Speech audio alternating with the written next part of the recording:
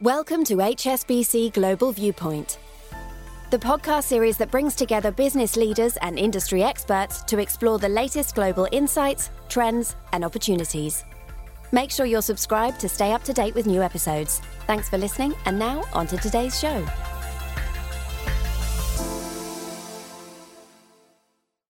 This is a podcast from HSBC Global Research, available on Apple Podcasts and Spotify. However you're listening, analyst certifications, disclosures, and disclaimers must be viewed on the link attached to your media player.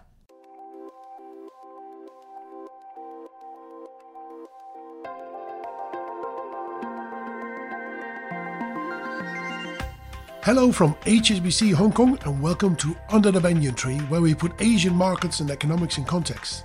I'm Harold van der Linde, Head of Asian Equity Strategy, back in the hot seat. Fred's away. Actually, I haven't seen Fred for quite a few weeks now, but rest assured we will be reunited soon. On today's podcast, we're asking, should US and European online retailers be getting worried as Chinese players expand beyond their home market? My guest is Charlene Liu, our Head of Asia Internet and Gaming Research, and she's based in Singapore. She'll be bringing us up to date on which Chinese names are pushing abroad and why. From HSBC's Global Research, you're listening to Under the Banyan Tree.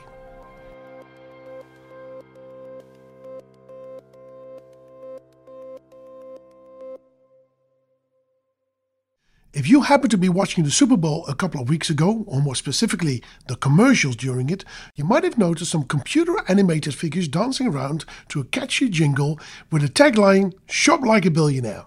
Well, that advert was for Temu, a budget-friendly Chinese online retailer that's breaking into the US market. And it's not the only one. Many of China's most widely used e-commerce platforms are looking abroad for business and stepping up competition in the West. Joining me to talk through this is Charlene Liu, our Head of Asian Internet and Gaming from Singapore. Charlene, welcome to the podcast. Thank you for having me. So tell us, why are these Chinese internet companies so eager to go into other markets? And what is the market size we're really talking about?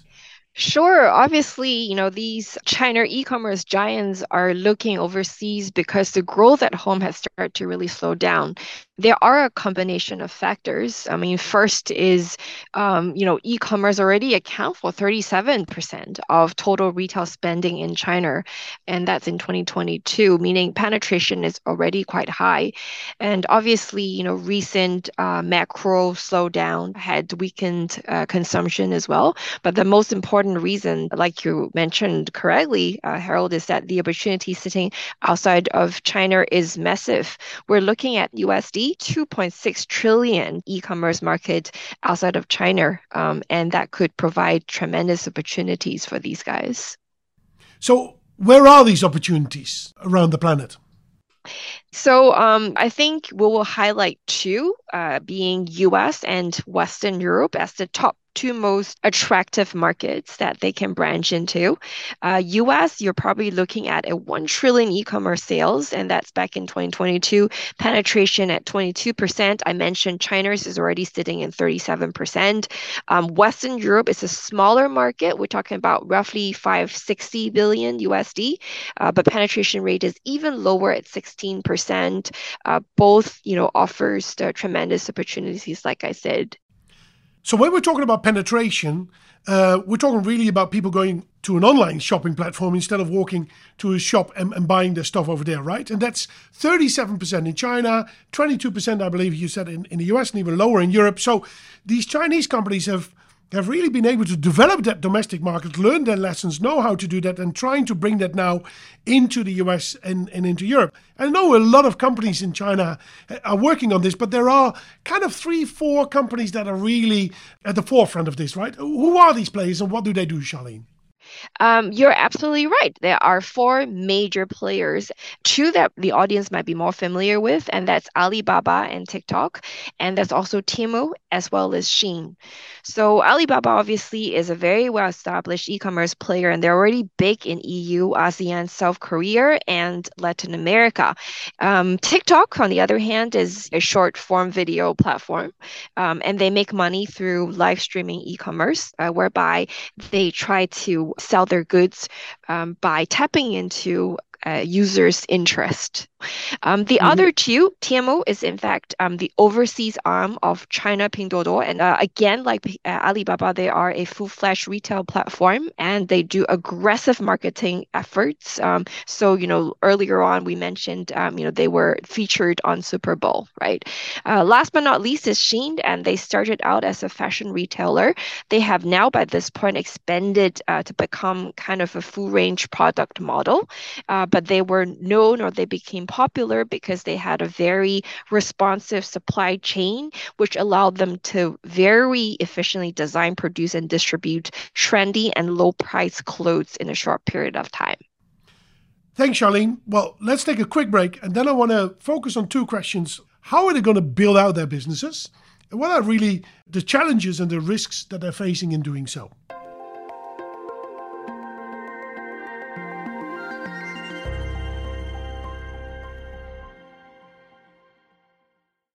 Hello listeners, this is not the Super Bowl or a Chinese e-commerce ad, but we do have a halftime message of our own. We want to tell you about HSBC's Global Investor Summit, which is just over 6 weeks away. It's being held right here in Hong Kong, bringing together investors, corporates and business thought leaders from across Asia and the world, including our own analysts here at HSBC Global Research. That's the HSBC Global Investor Summit on the 8th to the 10th of April 2024. HSBC clients, reach out to your representative for more details and to secure your spot. Now, back to Harold and Charlene.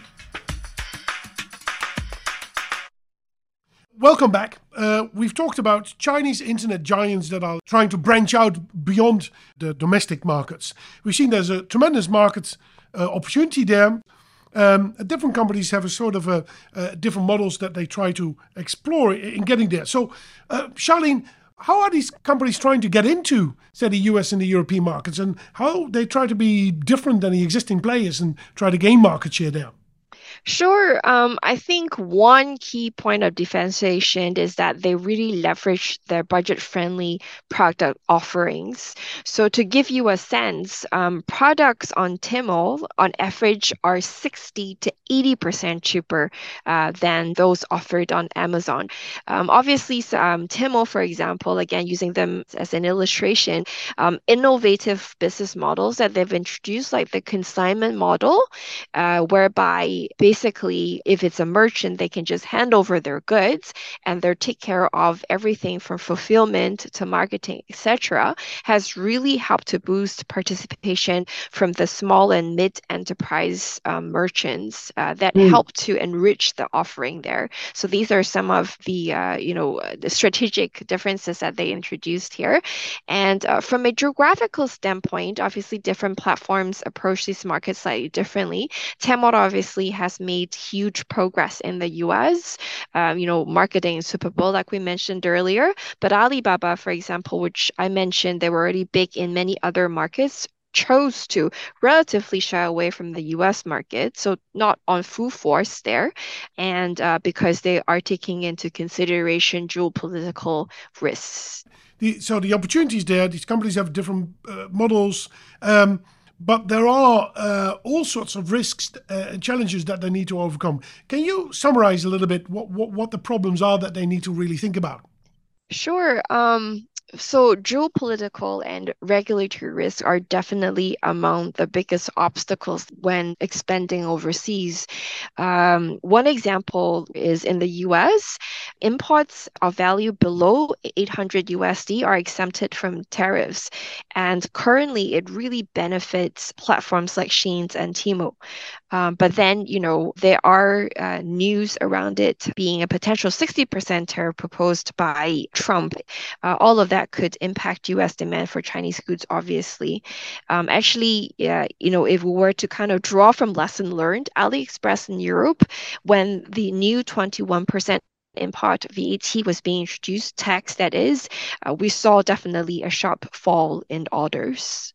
Outside of geopolitical and regulations risk, there are also considerations or challenges.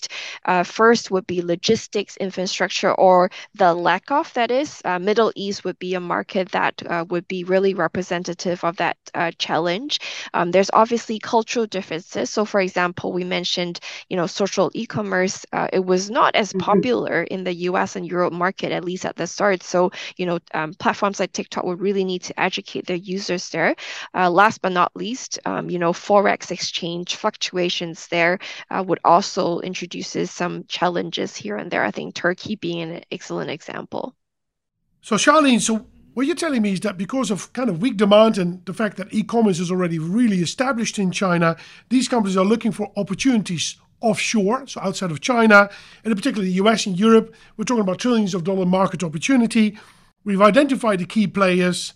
We know that they try to come into these markets to compete on lower prices, discounting, consignment models, as you call it, but also focusing on different geographies in these areas.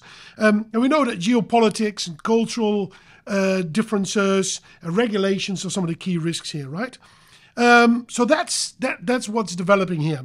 So let me end with one final question. If I would be a major player in have an e-commerce platform in the US or Europe or anywhere in the world, how worried should I be about these Chinese companies entering my home territory? Sure. Chinese players, like you said, would definitely bring competition with them. But then our view is that in the US and Korea, the existing players should be more resilient and should see limited impact from the new competition, partly because of their products offering, because of their superior customer services and logistics setup. But, social commerce can be a potential threat because it is a new business model, and that is particularly true in ASEAN. So players there might see themselves, increasing spending on sales and marketing. And, that brings me to the last point. Some of the social media platform would therefore benefit potentially from this, from increased spending, because it could mean higher advertising budget. Fantastic. So it looks like there's a great opportunity, but how these companies are really going to grab that and the competition here is going to be the big story for these companies over the next couple of years. And I suspect we will have to revisit it in future podcasts to see, how this is unfolding for these Chinese internet companies, as well as actually for the Asian, the European, and the American companies. Charlene, thank you very much. The pleasure is mine.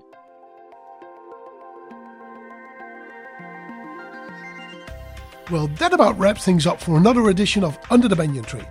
Great to be back with you, and looking forward for Fred to come back as well. And do remember to hit the subscribe button wherever you're listening. Thanks as always for tuning in. We'll be back again, same time, next week.